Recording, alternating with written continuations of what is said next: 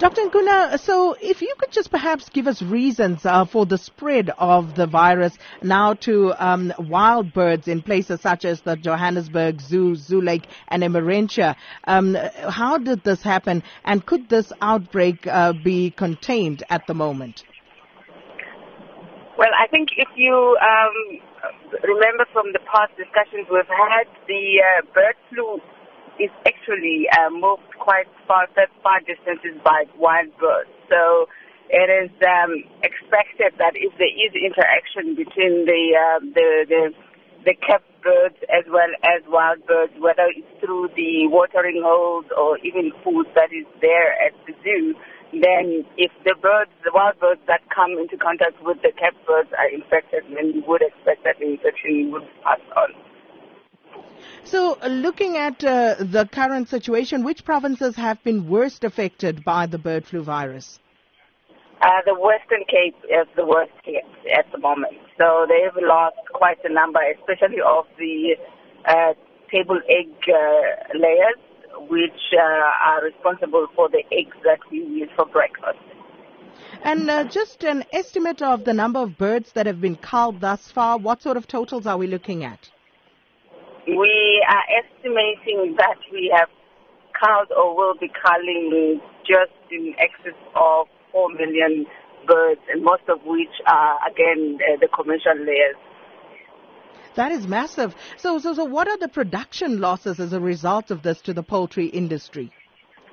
Well, if you take that on average, you have laying rates of about 85%. So 85% of 4 million is about 3.5 million a day of eggs that will be taken off the market, yes. Would you say that the spread of the virus is now out of control, or are there some measures in place to try and contain it, and are those successful? I think it's not so much that it's out of control, but however, it's that if you have it, then the impact on you is quite severe.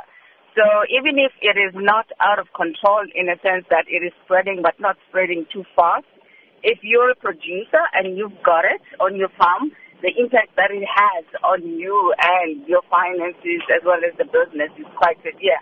And for most producers who don't have any, who have like a single farm or family-owned businesses and that, it becomes very difficult to get back into production because nobody has that kind of money sitting around waiting for something like this to happen.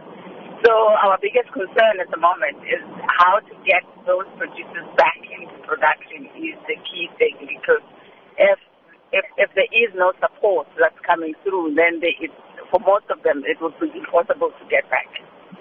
Well, the poultry industry had been taking strain prior to this pandemic. So how has this affected job losses in the industry?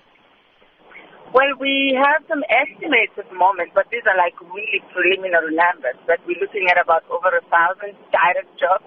But then, of course, this industry supports quite a lot of other secondary industries. You're looking at grains, you're looking at feed manufacturers, you're looking at transport, and a whole range of other industries that are supported directly by the poultry industry. So these numbers that we're talking about are mainly just directly as a result of the farms that are not working.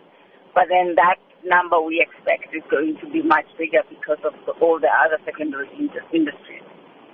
And, of course, in light of all of this, does SAFA believe that there will be enough locally produced poultry and related products come the end of the year?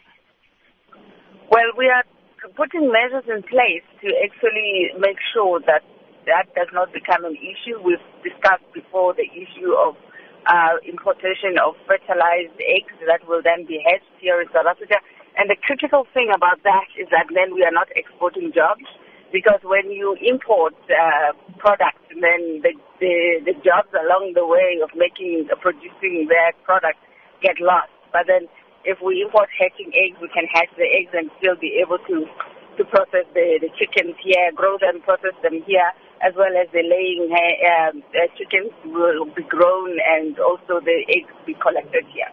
So in that sense, then it allows us to keep most of the jobs.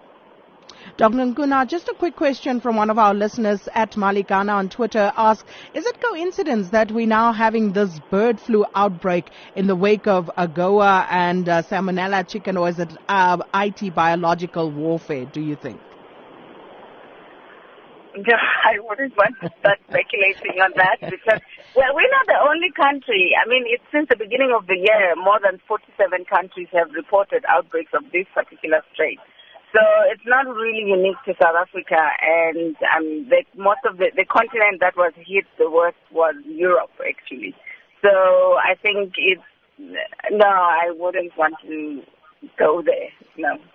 Dr. Nkuna, thanks for your time this morning, the CEO of the South African Poultry Association.